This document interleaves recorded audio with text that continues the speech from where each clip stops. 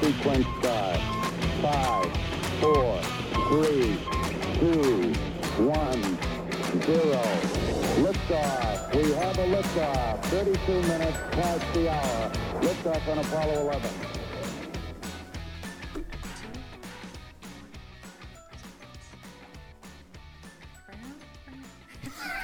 Down.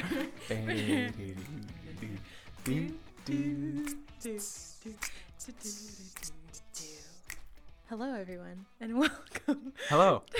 Does that voice sound familiar to you? It's me, Flo. Where have I been? Where have you been? I was at the International Space Development Conference and decided to do a couple episodes from there. Yeah, he was really mad at me because I said that he was 25th out of 25th on Space Nation, so he kicked me out for 2 weeks. Yeah, she's right. He said, you can't come back until you're nice. That was really hurtful. But now I'm in 24th place, so you should have no worries. I actually am. Hey, proud of you, champion. I was at 19, so I'm doing okay. I'm hanging in there. Nice, you So really are. actually, something that they've done on Space Nation. First of all, let us welcome all of our YouTube watchers, viewers. Because we're recording. Today is the first time we are recording via YouTube. So if you are listening via audio or YouTube, welcome. It's nice to have you. It's nice. I'm here But with my traditional LaCroix. She always has a LaCroix. And Every now you episode, get to see. LaCroix, please sponsor me. There's only one episode that I haven't drinking LaCroix, and it was because I had no other option. I didn't. I had it, and then I Amazon Primed and forced them to deliver me 3 so cases because I Amazon needed it. do that too. So Space Nation, what they've done is you used to be able to do all these missions and then either pay 240 coins, which is like the currency that they award you for doing them, so you have plenty of coins. Yeah. Can you buy more coins? You definitely can. Of course. But the app is just so free, you know? Just so free. I really haven't spent any money on it yet. Oh, awesome. But so you can do that, or you can watch a 30-second ad to replenish it. So that's when a bunch of people were just going crazy and getting super high rankings, and I had to like go every single day. Now they've taken away the ability to do an ad. So everyone's like at a standstill. Don't know why. Everyone's like, hang on, I'm not going outside anymore. Everyone's like, I'm taking a break. Let the asteroid fall. I will not run, but I will watch this ad about Lysol. Yes. But, yeah, so that's a good change. Nice, fun change there. I'm really Another proud of you. fun change in news story is that my wife is really, really pregnant. So pregnant. She's super pregnant. Oh my gosh, I almost cried today. Today was the last day that we got to work together until she has her baby because I'm going off for a week next week. Oh, that's right. Yeah, and so the next time I see her, she's going to have a little person that looks like her and you. Wait, you're going to have a blast. That's literally our most looked forward to event of the year. I know, I'm freaking stoked. So next week I'm going to Arizona. It's going to be 112 degrees. I do not know what that is like. Most of our listeners, I feel like, are in the UK, so they have no idea what that is like. But if anyone can give me any emotional or practical preparation for being in that kind of weather, please let me know. But I'm going to this massive youth ministry conference. It is so fun. And I've never been, and I'm so excited. It's a I'll bring you blast. back a t-shirt. Okay. That's fine.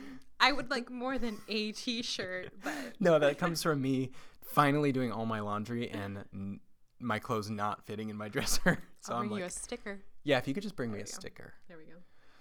Anyway, I would be grateful for a shirt, so sorry about that, Flo. Speaking of shirts, Tony isn't in great, and if you want a shirt, we're gonna give you the chance to win one with a new contest. It was new. It was new. It's new to me Yes. because it's the first time I've been here in weeks. But we're going to pick a winner for the t-shirt contest at the end of the episode, and we're going to let you reach out to us. So when we call your name, because we don't know who you are because you gave us a username. We just wrote down a bunch of usernames on pieces of paper and are hoping for the best. It's in... There they are. It's so weird to have a camera right there. It's fun. I would have to keep looking over.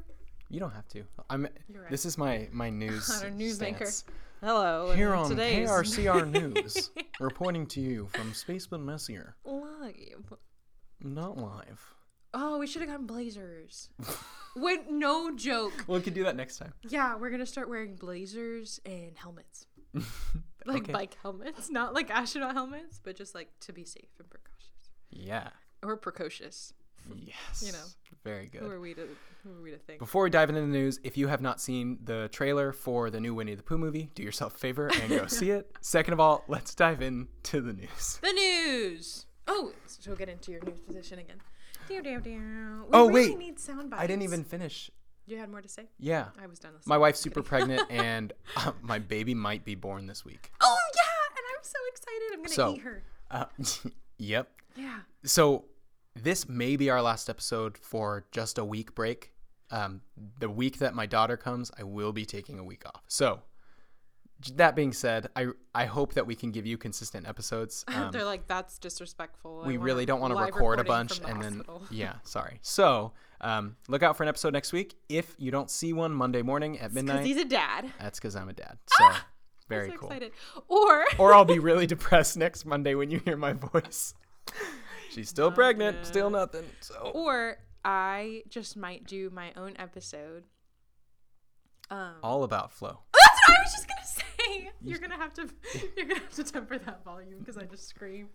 But I was gonna say instead of space but messier. You know, I was gonna flow say but all about messier. flow. No, flow but messier sounds gross and weird. Okay. Kind of perverse. But let me know if you want to know fun facts about my life and about the new show that I've been watching, Interior Design Challenge, and the recipes that I've been making because I started cooking. I Nice. made roasted vegetables the other day, which does not sound like much of a feat, but to me, it was an emotional experience. I felt like an adult. Wow. Yeah. I have an emotional feat as well. I found a healthy version of pasta. Oh, the Brown- garbanzo one? No, brown rice pasta. Oh, yeah, I have some of that in my Oh, pantry. it's so good. Mm-hmm. So, yeah. There's also a mushroom version, but the thing. Okay, wait, really quick. Let me tell this one story. Okay, so I don't know if you guys know of the keto diet, but it's Oh, yeah. 0 carbs. And so my boyfriend, shout out Chase, love you, was doing the keto diet for a while, and so I was trying to be a supportive girlfriend. And so we went and I looked up like keto pasta, Right. and there's this pasta that's made out of mushrooms. Okay, I don't know how, but it is, and they're called like Kagasaki noodles or something. And so we found them at Sprouts, and they like looked like noodles, and it was like, great, awesome. We went and we cooked them. And Did you read the instructions before cooking them? I did. Okay. But yeah, I read the instructions. It was like throw them in the boiling water for 2 minutes. That was it. It was like super fast. I was so stoked. I opened the bag, and the most horrifying and like pungent smell came out of the bag. It filled the whole kitchen. It smelled like Oh my god. fishy. Mushrooms. I don't know if I can say that. So not mushrooms, but something else that's very smelly. Like a baby's diaper or something. But it was like a baby's diaper that's bottle fed. Anyway, I don't know the difference, but it was really bad smell. But then once we finally cooked them, you boil the smell out of it, and it stops smelling like rotten fish. We ate them, and they were amazing, right? But they like tasted really good, and that was like 2 months ago. And so then the other day, I went to the store. I saw the noodles in the store, and I was like, "Oh my gosh! Like these were awesome. I'm gonna make them again." Oh no. But they've been sitting in my fridge because I'm too nervous to open the bag. I thought you were gonna say that you opened it and it didn't smell. That would be so bad. Like, that's not a normal thing. No. No. Here's the thing. They fessed up to it because on the back of the bag it says, "Don't worry, the smell will go away once you finish boiling it." Whoa. Yeah, that's how bad they smell. But they're Dang. really good. I don't know why I told you guys that. But if you want to know more about my noodle stories, I will do an episode while Tony goes and has a family. Changes real baby diapers Yeah. instead of just smells them from a boiling pot. Makes it sound like I do it for fun. Yeah. What'd you do this weekend, Flo? I just smelled a boiling pot of water And baby and diapers. noodles. I just boil different things every week. Ew. It's like a gross rendition of Will It Blend. Yeah. That would be good. How does it boil? Sorry, somebody's in the building above us and they're Yeah, stomping. we stopped and we listened for a second. Yeah, that was good. But you're probably wondering what I'm wondering. What happened this week? They're like, we get it. You've We get it, done the the messier noodles part of the smell. podcast. We're ready for the space part. I'm just so excited to talk to everyone. No, that was good. News. NASA. What's up, NASA? Oh, I just realized we don't have any. Oh, No SpaceX news. Is that what you're going to say? Yeah. Uh-oh. They're going to be so mad. They're going to be so mad. Elon's going to call us and say he's Wait, disappointed that'd be in us. good if he called us. Oh, we did this on purpose. Elon, we're rebelling. There's no SpaceX news. SpaceX but messier has died. Okay, NASA's Curiosity rover has found new evidence that is preserved in the rocks that suggests that the planet could have supported ancient life. That's super exciting. So today, when this article came out, people thought that they found life on Mars and they flipped out. Like a person? They thought they would find like little people. Yeah. That'd be cute. Yeah. You know, like I'm picturing like little. Like very little, like yeah. like gnomes. Yeah. Or what are they called? The blue people. Smurfs? Yeah, them. Yeah, that would be adorable. Don't hate me because I haven't watched those videos. Of the Smurfs? Yeah, movies. Oh, I was like, was there specific videos? I used to watch that cartoon. It was good. I actually just saw Peter Rabbit. It was hilarious. Yeah, why'd you watch Peter Rabbit, Tony? For my father-in-law's birthday. That's the sweetest thing I've ever heard. He really wanted to watch it. It was so good. It was hilarious. It looked good. Oh, nice. Yeah. You're really a dad already. You started the episode by suggesting everyone go watch Winnie the Pooh. Okay, dear Yeah. God. It's happening. But basically, you've probably heard this news came out. But you're wondering what this really means. No, it was not little tiny Smurfs, sadly. I am here to break that news to you. But in order for something to have life, it has to have certain organic molecules or building blocks. And organic molecules contain carbon and hydrogen, and they may also include oxygen, nitrogen, and other elements. They were found in 3 billion-year-old sedimentary rocks near the surface of Mars. So this is a big deal because the way NASA's Jen Adenbrode put it, the Martian surface is exposed to radiation from space, and the reason why it's exposed so much is because it doesn't have a magnetic field like we do. But both radiation and harsh chemicals break down organic matter. So finding ancient organic molecules in the top 5 centimeters of rock that was deposited when Mars may have had been habitable, it bodes well for us to learn more about the story of organic molecules on Mars with future missions that can drill deeper. So basically, actually, this is really interesting because today at work, I was having a conversation with my coworker, Wes, who is like my wormhole guy. Like anytime we want to talk about something, like anytime there's something super deep to talk about, I can count on him for completely separating me from work for about 30 solid minutes to just dive into a like theoretical wormhole, which is great. So today we were talking about it, and he was asking about Mars and why it's so desolate out there, because he thought it was still in the habitable zone, but he also was under the assumption that planets get closer to the sun as time goes on because the sun has gravity. Now, he made really, really good points based on his understanding, but it was a really good moment to, help him understand how that all works. So we don't know what happened in Mars's history that makes it so that it doesn't have a magnetic field. What we do know is that it used to have this atmosphere. They think that billions of years ago it used to have an ocean. The whole upper hemisphere used to have an ocean. And then solar wind swept through the solar system. We were protected on Earth because we have a magnetic field, okay? And then the solar wind kept going, and it literally swept away the Martian atmosphere. So that's why if you were to go there and take off your space helmet, you would suffocate rather quickly because it doesn't have an atmosphere. And so anyway, we were talking about that. And so he thought it was because Mars was getting closer to the sun. But if anybody else thinks that, I'll just tell you, in our YouTube video about how stars are made and everything like that, there's a lot of cool visuals about it. But basically, when a star is formed, a bunch of gas and dust forms together, it all clumps together, and because so much mass is coming together, it develops gravity. So it has gravity now that's this huge, massive thing. We all have gravity, right? And so then when it all comes together like that, because it's so dense and because there's so much matter being compacted into such a small space, the energy goes through the roof. There's no roof in space, but it raises. So the energy raises, so the heat raises. And because the heat raises, it's hot enough to create nuclear fusion, which basically means that hydrogen is being converted to helium.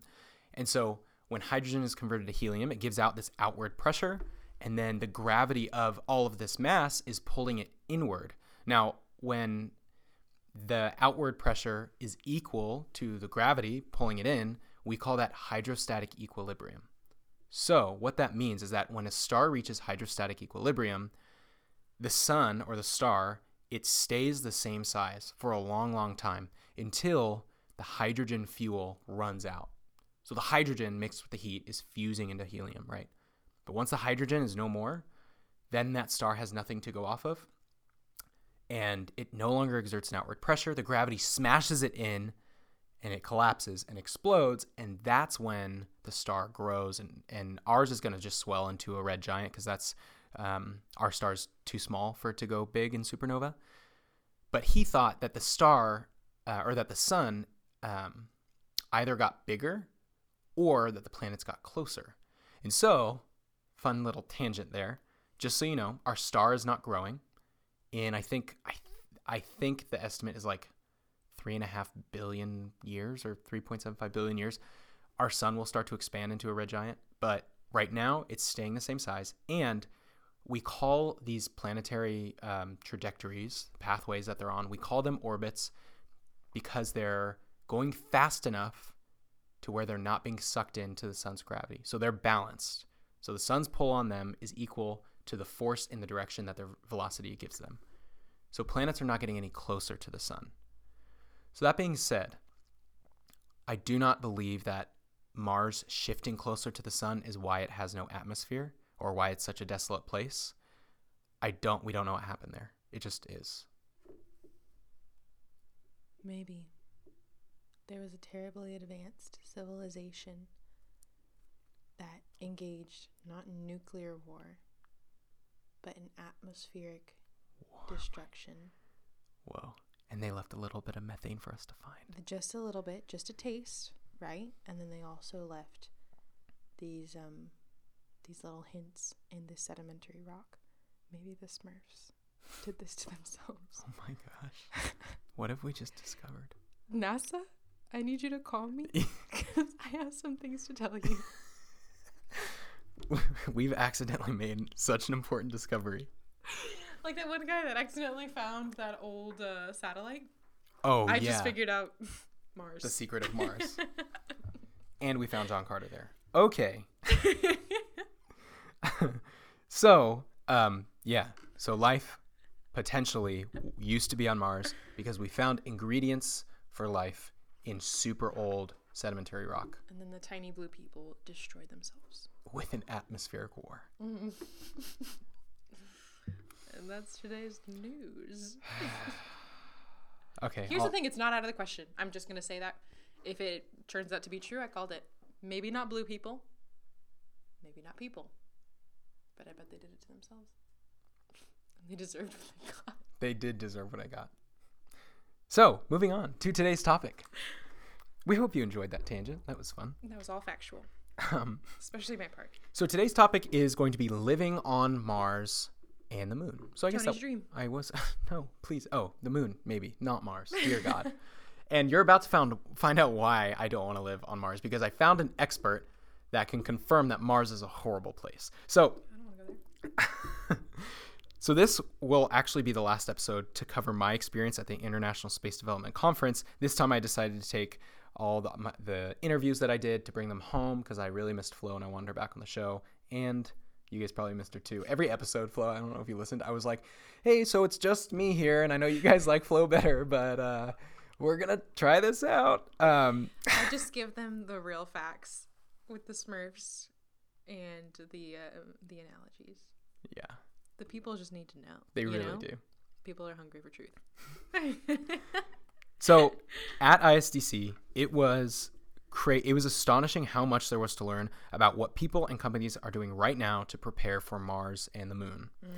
So we're talking trekking through the Arctic, students building inflatable and autonomous habitats, and companies long in the making of settlements that will launch into orbit and build on themselves over time. Yeah, so be ready to hear what's going on with NASA and private companies and these amazing individuals that some of them Tony got to meet and interview that we're going to include today, and what they're doing to prepare us to live in space. Yes. So the first man I heard speak about this, it really blew my mind. His name was Pascal Lee.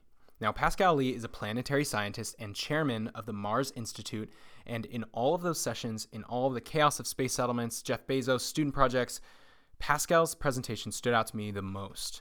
He works in the most desolate place on Earth and tests systems for living and working on Mars. So check this out. So we are running this project called the Houghton Mars Project. It takes place every summer on Devon Island in the Arctic. Devon Island is the world's largest uninhabited island. On it, there is a large meteorite impact crater. It's much larger than the one in Arizona, which is only 0.8 miles in size. This guy is 15 miles across. And in addition, the landscape of Devon Island is incredible. There are canyons, valleys, gullies. The whole place looks like Mars. We call it Mars on Earth. And we've been going there every summer. I live in California. I lived here for like 22 years. I have yet to spend a summer at a beach in California.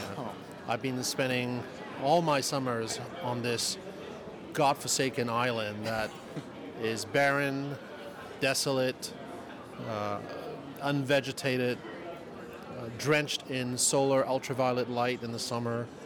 But I am going to Mars every summer.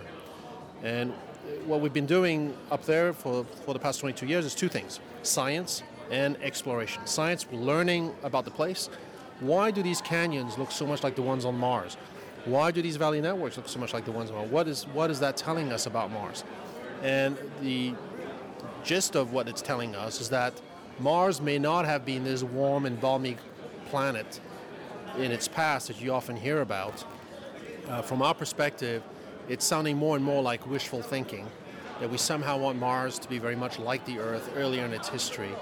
The truth is, all of these features that we're now seeing on Mars that are attributed to liquid water running at the surface of Mars do not actually imply a warm climate. From what we see on Devon Island, all of these features could have just formed under a very cold climate from the melting of ancient ice sheets.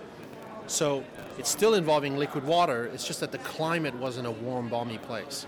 And this is really casting a very different view on what early Mars was like, and we're very excited by that prospect, by that insight that we could be gaining in what Mars is really like. He's never been to, not a beach, he's never spent a summer in California.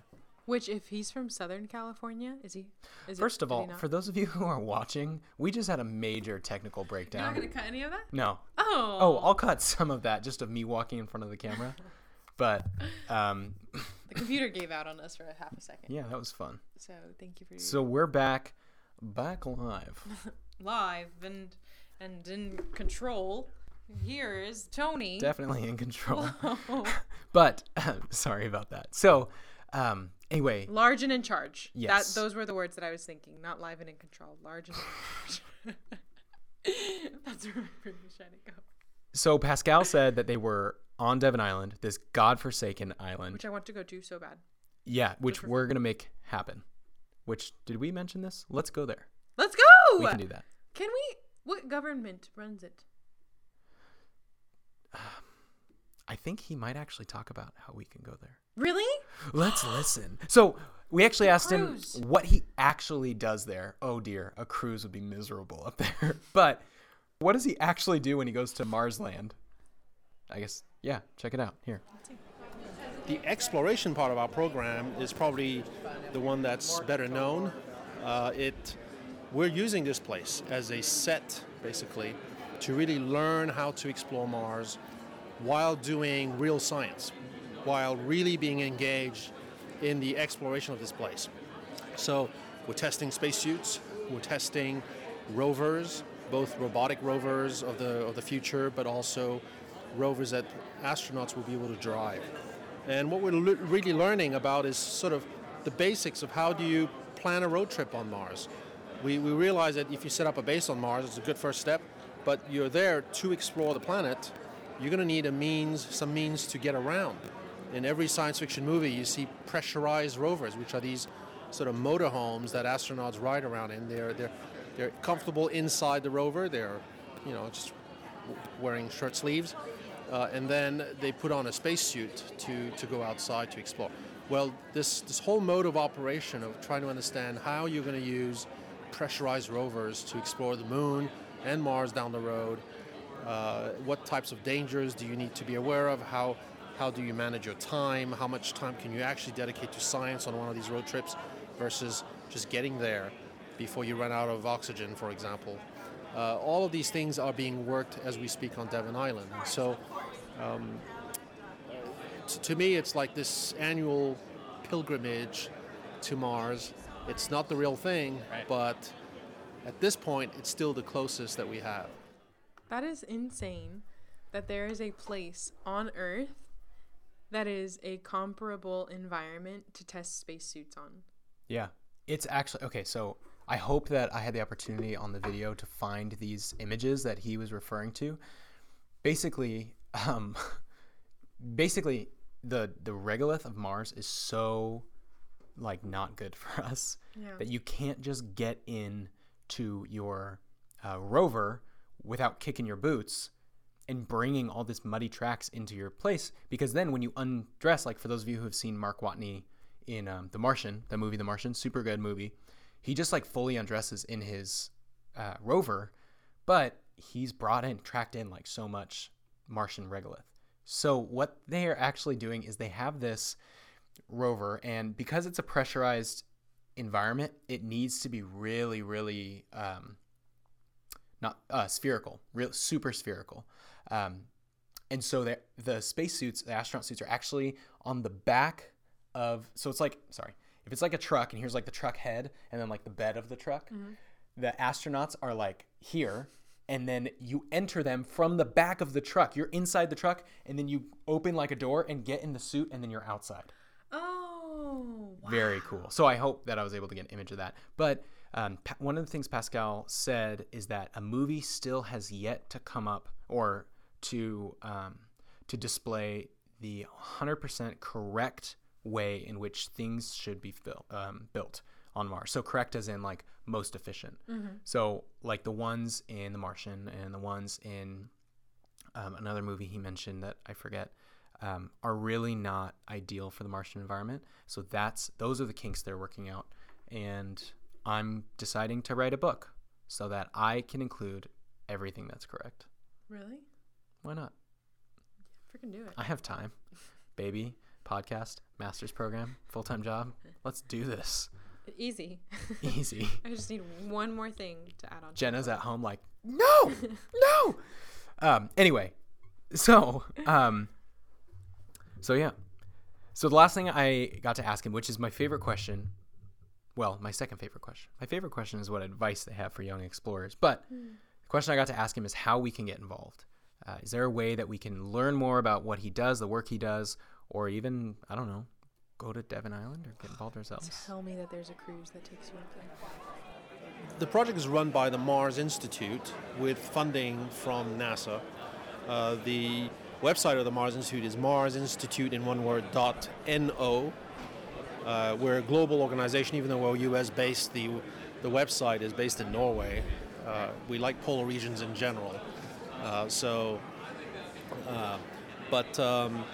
marsinstitute.no, and so you can find more about the Health on Mars project there.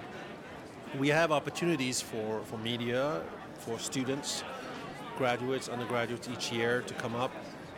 It's really selective in the sense that you have to have a real specific purpose for being there. Right.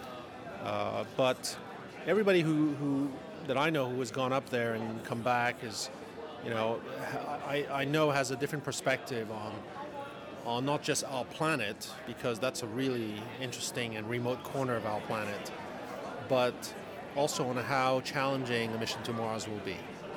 And that's good. It's like a bucket of cold water that you toss onto somebody, to wake them up.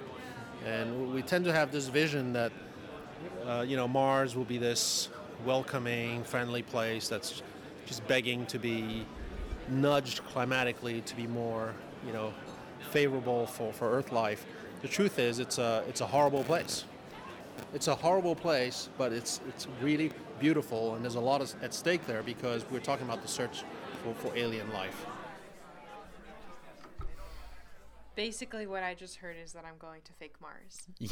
Yeah. You said you have to have a really good reason. Media and students, I am both. I am both. We're going to Mars. Fake Mars. All right. Stay tuned. Actually, I wonder how long he goes for the whole summer. We could probably go for I a can bring weekend. my child, right? Probably. Those would be like good conditions for a newborn infant. I feel like that'd be good research. How does baby do with hot red? Whoa! Major breakthrough. Okay, so first of all, Pascal, if you are listening, thank you so much for speaking to us and educating us about all that. It's really, really exciting. Second of all, so if any viewers or listeners are listening in Russia, I just want to say that I am sorry for all the Americans that try to speak in a Russian accent and that make you guys sound like total idiots. Did I just do that? No. Okay, Oh. so what you said Yeah. is like the words that people normally say. Uh-huh. Because I'm learning Russian, I've learned that the Because reason I'm learning Russian, I'm like so I like impressive. really because I'm training to be a freaking astronaut. Okay. I need to read the panels inside the Soyuz capsule, so I'm becoming not fluent, but a working understanding of Russian. Yeah. It's no big deal.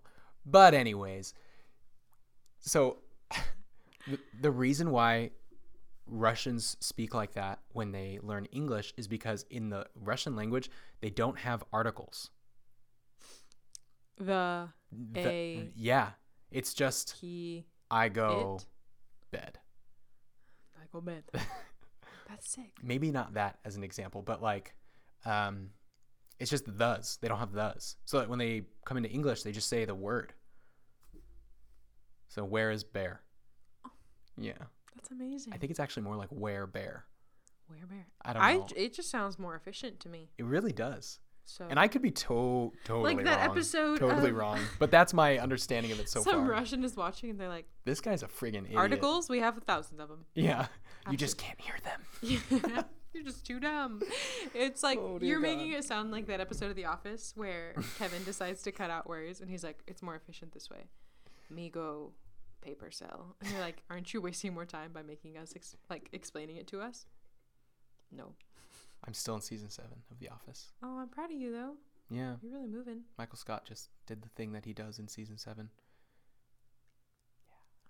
Everyone knows that Michael leaves. Okay. The show's been over for like 10 years. But like, it was They don't know why sad. he leaves. Or also, if you haven't watched The Office by this time, it's your fault. That's like not watching Lost. Also, Hedwig dies, and oh my God. Voldemort was Tom Riddle. What are you doing? I'm just telling people facts that they should know. really, really bad. Okay, so this is really bad actually. So we were in Please line. get serious. Stop smiling wherever you are and close your eyes. Especially if you're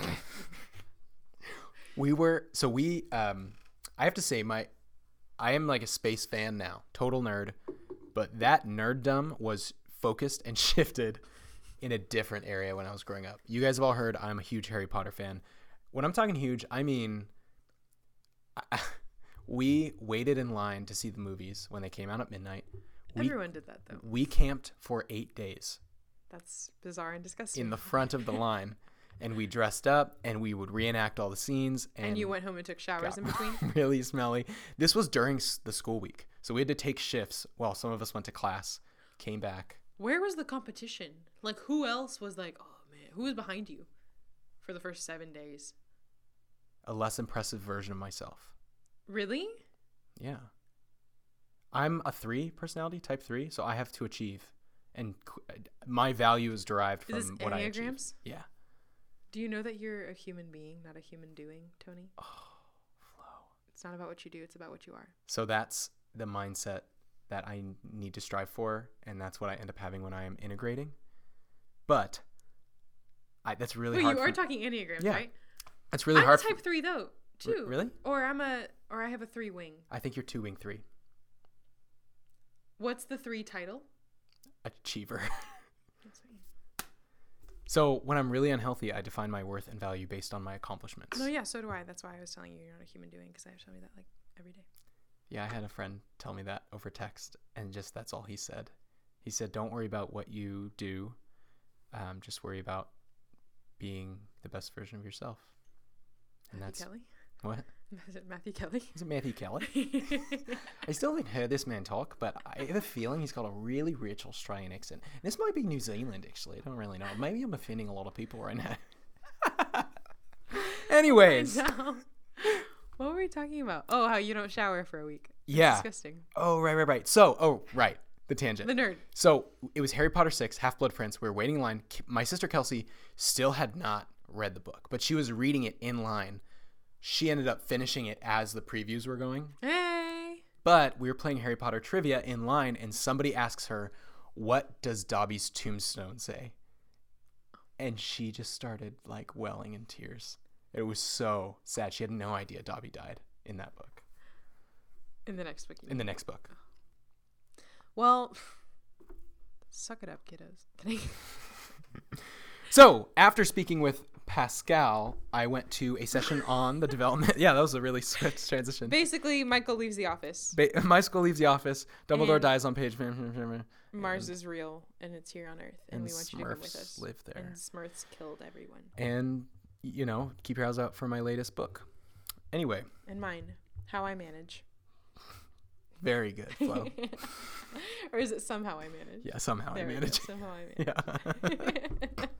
Just watched that one. Very good. It's so good. Guys, please watch The Office. Yeah. It's the best. And they're too busy catching up on The Expanse. Carl's Taken? No. There's a show I watched, Cars Modes, Carl's Taken. Oh, no, that's different. Take a sip of water every time. Take a shot every time I mention Cosmos, a space-time odyssey. Or Elon Musk. We could easily make a super hydration Space Messier game. Super hydration. That's a really good. I'm not going to encourage people to take shots because I don't know how old they are. Also, shots are kind of terrifying. But water, take a sip of water every time XYZ would be super easy because we are very formulaic. We're here at Space But Messier to keep you updated on spaceflight astronomy and to keep you hydrated. So take a shot of water every time you hear me Coming say from Elon the Musk. person that has drank in 2 bottles of water in 2 days. Me? Me, I Oh. suck. Oh, Yeah. I'll start saying Elon Musk Not more. more. Elon Musk. Drink. Okay, so moving on. So, after speaking with Pascal, I went to a session on the development of lunar colonies and learned what private companies and NASA are doing in this area. Many people think that right now NASA is dead and doing nothing ever since it stopped the shuttle program. And you're wrong. When it comes to the moon, And you're you're wrong. rude. You're just rude. So, first thing you should know is that in 2009, NASA sent the Lunar Reconnaissance Orbiter to orbit the moon on an exploration mission. Now, this exploration mission was focused on supporting the extension of human presence in the solar system. And LRO, or Lunar Reconnaissance Orbiter, continues to help identify sites close to potential resources with high scientific value. So, favorable terrain and the environment necessary for safe, future robotic, and human lunar missions. So, the first step, LRO, is searching for a place for us to live. Another thing that you should know is that NASA is currently planning and building a lunar orbital platform gateway, which is also known as LOPG? I can't not think of PUBG when I hear LOPG. What's PUBG? It's a video game. It's like all the people Sounds nerdy. started This will on be PUBG, and then the people who weren't good at PUBG went to Fortnite. Oh, You've heard Fortnite. Fortnite's freaking hard. Yeah. This LOPG will be an orbiting space station around the moon, and it's a crew-tended gateway in lunar orbit, and it's going to be used as a staging point for missions that are going to be going to the moon and Mars, and a platform for science in general. And it's also going to bring commercial and international partnerships, as well as develop landing capabilities. Flip the tassel on your capabilities, everyone. It's graduation season. Develop landing capabilities for future planetary missions. So keep your ears peeled. Yeah. Yeah. Open? For one of these international partnerships, because it will be surprising for you. So right now we're Do using. you know? Yeah. Who? No, like I'm gonna say it in a second. Oh. I thought you got secret info at your conference. No, I didn't. So right now, we're using the International Space Station to test capabilities for living in space. In 2020, they're going to launch the SLS, which is the Space Launch System, and the Orion capsule, which is where humans are going to live, into cislunar space. That's the space around the moon. Then they want to go to the surface of the moon with commercial landers. That means that landers that are made from commercial companies, not NASA. And then Mars is still part of the plan. The Mars 2020 rover is going to be sent to Mars in 2020 to learn how to separate oxygen from the atmosphere so that we can live there. So cool. That's why we haven't gone there, everyone. Like, there's a lot of stuff we need to do to get ready. Also because they just want everyone to go to Devon Island first. Yeah. Trying to up the tourism. Yeah. NASA is actually allowing 6 commercial companies to build lunar habitats. And NASA is going to take the best parts of those to develop their own blueprint for a standard build that can be copied. And the speaker actually asked if you have any great ideas of scientific experiments to include on the space station, please send it their way. That's crazy. Just like That's that episode where we were interviewing Robert Salazar, I think his name was, the JPL scientist. Yeah. He said, oh, yeah, just call us anytime. We'll pick up the phone. I'm like, we're going to freaking call you. We still haven't. We should. We should do that on our next episode. Mm-hmm. I'll try and do that when I'm We can holding my ask them newly about the born Smurf babe. theory. Hey, I have a newly born baby. Can you just say hi to her and tell us what the difference is in the birth of stars? I don't know. Something. That time shift. Dilation. Time dilation. Could you tell my baby about time dilation? She's listening. So, LOP G is being built as a jumping off point for deep space missions. This is everything that NASA is doing right now to prepare. They're planning several robotic missions to the moon as well, including 13 CubeSats. They're going to go into lunar orbit in 2020. They're building something called the Lunar Flashlight, which is to search for ice in craters in the lunar polar regions. Lunar Flashlight. NASA and their names. They're Is so it going to good. be from here? No, or it's is going to it be like gonna an be on orbiting Moon? satellite that like you can think of as like a spotlight that searches for ice. Can I tell one more funny story? Yeah. You totally, I don't know if you noticed this the other night. Actually, I don't think I want to tell it. Keep going. You talking about the light? Yeah. That was okay. So, for those of you who are offended by hearing about religious experiences, then you can just stop listening. But we were doing a worship night at a friend's house, and we were all praying and stuff in the living room. And then, I don't know what this seemed like from your point of view, but all of a sudden, I look outside, and Flo is laying on the grass on her back, and the automatic censored light is shining on her, and I couldn't tell if she was laughing or crying. And that's all I knew. okay, you pretty much got it right. So I had to leave the worship night because I was just having a rough night. So I went off to to go to confession and to go pray. I came back and I had been crying a lot. And wow, I'm telling a lot of people this story. But I'd been crying a lot, and then I was on the phone with my boyfriend crying, and then he like calmed me down. He's an angel. And so I was like calm enough I was like, okay. And I drove back to the house, but I didn't want to be around a bunch of people because like, why would I? And then I looked and they had the windows wide open and they were playing like one of my favorite songs. And I saw like right under the window, there was like the front lawn. And I saw that there were no trees above it. So I could have like a perfect view of the stars. And I just wanted to look at the stars and like not talk to anyone, not be in this like packed house. So I just walked over and I was like just going straight towards the lawn. I get on the driveway. As soon as I get on the driveway, these massive freaking might as well have been a lunar flashlight because it was so bright, like blasted on me. And so I was like, okay, it'll turn off in a second. But I was already like alarmed and like shaken because it was so bright. And so then I just flopped down and laid down on the grass anyways. And then I started like laughing and crying because like, I don't know, God was just telling me stuff. And it was just like really ironic that it was the light wouldn't turn off.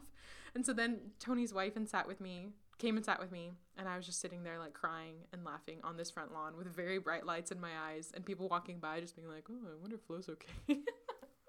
It was so weird. So the moral of that I just story wanted to look at is the stars. you can't look at the stars with light pollution. That's It was so embarrassing. nobody actually saw you out there. You know that. Some people said that they saw me walk up and then just drop. And one girl thought that I was going to hide behind the window and pop up and scream and scare everyone while they were singing. And I was like, that would have been hilarious, but I am not that bold. So lunar flash nights sound great, and I have a lot of experience with bright lights. So if anyone wants me to work on that project, I would be happy to.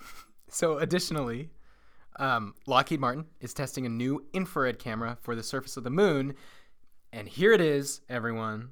NASA has a partnership with the Korean Space Agency to test an imager for the permanent shadows of craters on the moon. Permanent shadows, as in there's craters deep enough and in the right space, the place on the moon where it's eternal darkness. It never gets light. However, there are also places on the poles of the moon that are eternal daylight. They always get light, and that's where we're trying to set up base. Hey. So if we can get, here's the thing. Here's what I learned at the conference. Basically, the SparkNotes version is we're trying to get to the poles of the moon because that's where all the ice is. There's literal water ice there. But we're trying to get in a crater because the craters are deeper and that's where more ice is going to be. But if we can station ourselves at the top of one of the craters that has eternal sunshine, then we'll have sunshine forever up top. We'll have all these solar panels to power our thing. And then we can go down and get our huge source of water. That is the most ideal thing. Yeah. So that's what we're working on right now. That's awesome. And NASA is also making arrangements with commercial companies to try and get equipment that they can have permanently stationed there so that when we go to that permanent light base, Eternal sunshine, there will be equipment that is there and ready to use for humans. And they've also formed a new program called the Lunar Discovery and Exploration Program, where they hope to fly multiple and frequent science missions to the surface of the moon using commercial landers. Yeah. They're doing stuff. So this is something that's really, really cool. A way that NASA is growing is that they're leaning on commercial companies way more because, let's be honest, like SpaceX found a way to make spaceflight so much cheaper. Blue Origin is doing the same thing. NASA can save so much money and do so much more. So all good things. So they'll slowly be scaling up to human-sized landers. So in 2022 and 2024, they'll send those mid-sized sedan-sized landers. Just kidding. They'll send mid-sized landers that can hold like 500 to 1,000 kilograms. And this will act as like ascent stages for future return missions. So it's like a rocket that they're going to place down there so that humans, once they get there, they can get in that thing and then come back home. And it'll act as infrastructure for us to live and work while we're there. That's awesome. Yeah. So NASA is doing a lot. A little bit of a recap. That was a lot of things with a lot of tangents in between. So we're going to cover all the tangents. Recap of all the tangents. I cried on the lawn. Kidding. So they have the LRO searching for landing sites, which is the Lunar Reconnaissance. Yep. Orbiter. They also have the 2019/2020 human return to moon in Orion. And then in 2022, the first Element Gateway will be launched. And then LOP-G is going to have its initial capabilities launched and integrated in 2024. Gosh, things are moving. Mm-hmm. And then commercial landers in 2024 that are going to grow to human scale. So that might sound like a lot, but we are preparing so that when we get there, we can stay there and everything is ready and set. And a few steps are taken care of before humans are even there. Yeah. So after this really informative session with the NASA representative, I was able to catch up with Joshua Castro, CEO of Instars, a company that's designing inflatable lunar habitats for the moon and eventually Mars. In fact, this could be one of the companies that NASA contracts to build a habitat, which would be really, really cool. Although they're still in the early stages, you have to hear what they're building. Well, my name is Joshua Castro. I'm the founder and CEO of Instars. First of all, I started this company over 6 months now. The purpose was to create awareness in the space industry because we're located at Puerto Rico, and in Puerto Rico, not much people know about what's happening in the space industry and the space exploration sites. So when Hurricane Maria passed, I don't know if you heard about that. Yeah. I came to the States. I started working on. I had different jobs, and I paid my way to go to the Kennedy Space Center. I'd never been to the Kennedy Space Center, so I had a job.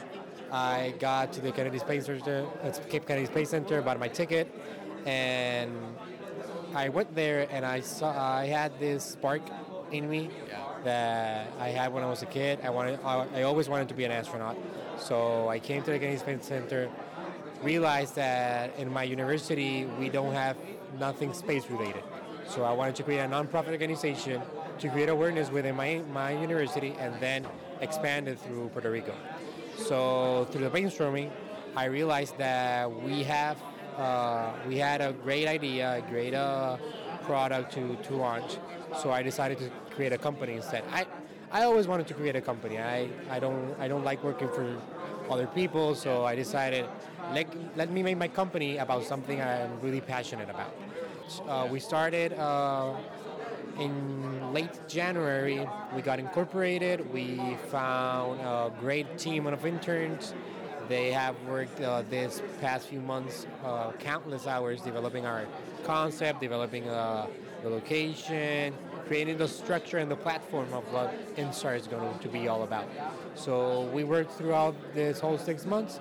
We had the opportunity to come here to the International Space Development Conference, and we have had a lot of people who are interested in our company, people who are interested in the way we are developing these technologies. Right now we're trying to work on the life support system to create, to apply that technology here on Earth. We want to start here on Earth on the self-sustainable part of our lunar base, and throughout the years we want to expand through the moon, Mars, and across the solar system. So he formed a company to build a sustainable lunar colony. Now, I know we want to hash this all out, but I want you to hear the details of what they're building. So their session was all about this inflatable lunar base. It sounds absolutely crazy, but you have to hear about it.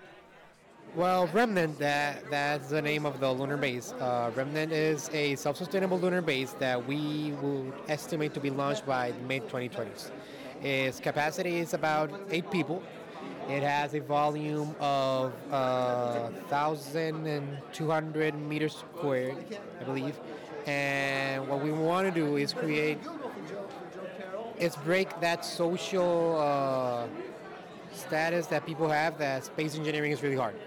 We are a couple of undergrad students working on this space technology. So if people see that younger generations are working in this technology, this advanced tech, they are more likely to come to the space industry. And we believe, personally I believe, that millennials are the key to space exploration. Flo, you're the key to space exploration. Are we millennials? I think we are. I am. What year is the You cutoff? are. You're not that much older than me. I think 89 is the first year that people are millennials. Yeah, so we're both millennials. Yeah. So just to give you an idea, he's 19 years old. That's awesome. Formed his own company. His CTO is also 19 years old. They have interns working for them at their university, and they're building. I know that he didn't get into a lot of it in this interview, but during the session, they described it. It's going to be like, think of like a kind of like a cylinder that is super compact. That's like the size of a school bus, I think. They'll put it on like a Falcon Heavy. They'll launch it to the moon. It'll land on the moon somehow. I don't really know how that's being done, or if SpaceX is going to land it or whatever.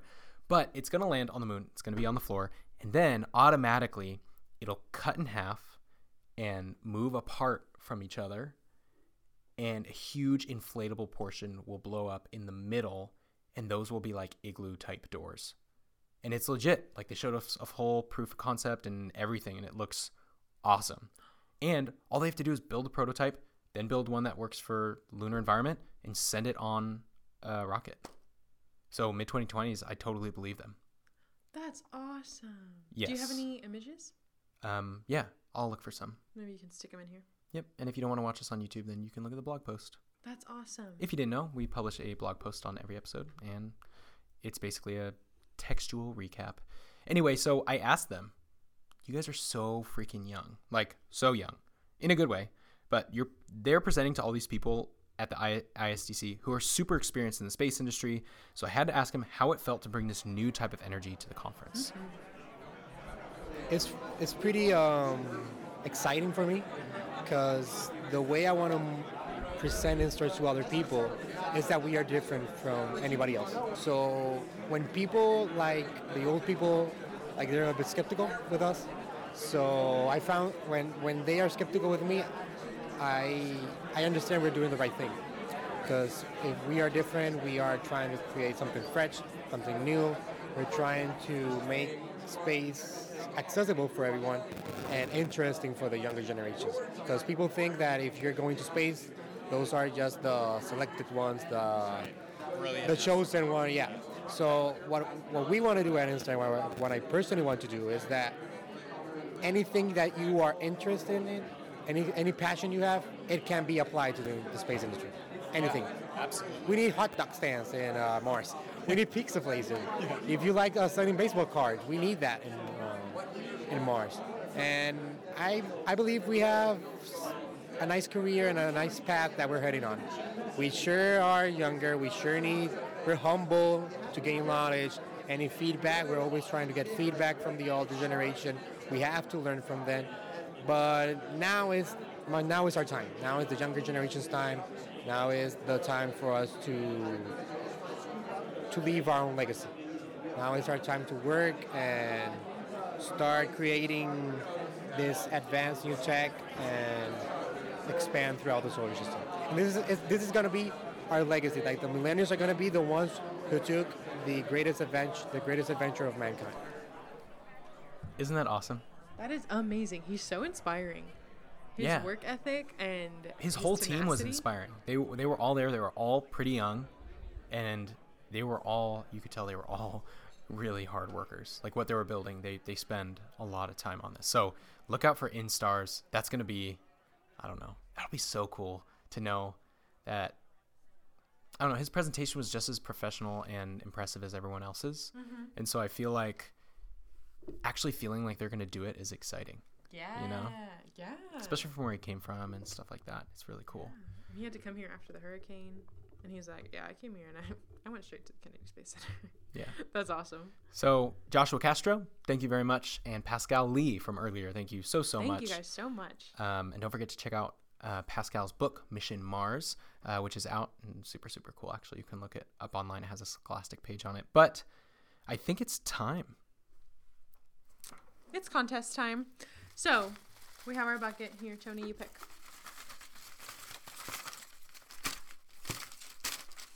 I don't want to look. Our Post-it notes are stuck together. All right. This week's winner is Ashley T.H. But I don't know who that is, but I was looking at the reviews today, and she left one like last week or something, or pretty recently, and it was really. Oh yeah. I just pulled it up. Yes, Ashley T.H., you are the winner. Congratulations. We don't actually know who you are. Oh, okay. So you're going to have to email us. You can email us at spacebutmessier@gmail.com. How do we prove that it's her? Well, guys, don't email us if you're not Ashley T.H. Actually, let's see what kind of funny ones we get. But the Ashley, I can actually double check with iTunes what her email address is, so we're good.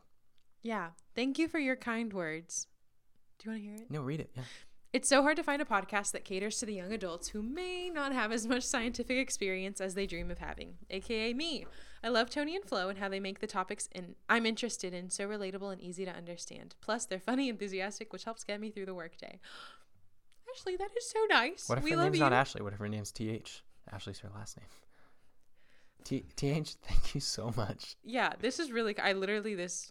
No, it's awesome. Oh, there's some really We nice love it so much. reviews. Thank you, and thank you for leaving a review. Thank you. Yeah. There was like no contest going at the time that she left that review. I don't think. Yeah, she So had thank it you in for before. just out of the kindness of your heart telling us your feedback. That's really kind. That was it. This is a long episode. It is. And I thank told you for a lot sticking of with us. stories.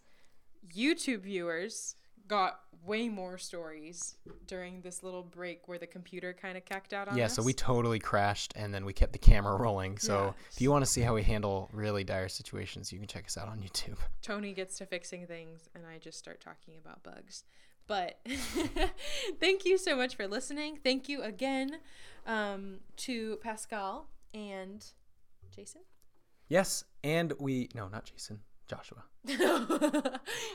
Oh no. And we finally have hit the mark on Patreon to where we can afford a t-shirt giveaway every single month. Yeah. So look out for that. And then we're still able, with the extra that we have, able to save up for all the events that we want to go to, or at least we're on our way to. So thank you so much for everyone who's supporting us so far. And yeah, keep listening and we'll see you guys next week.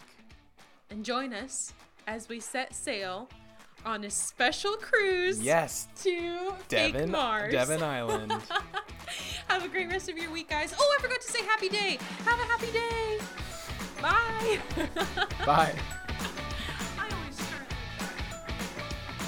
Tranquility Base here. The Eagle has landed. Roger, Tranquility. We copy you on the ground. You got a bunch of guys about to turn blue. We're breathing again. Thanks a lot.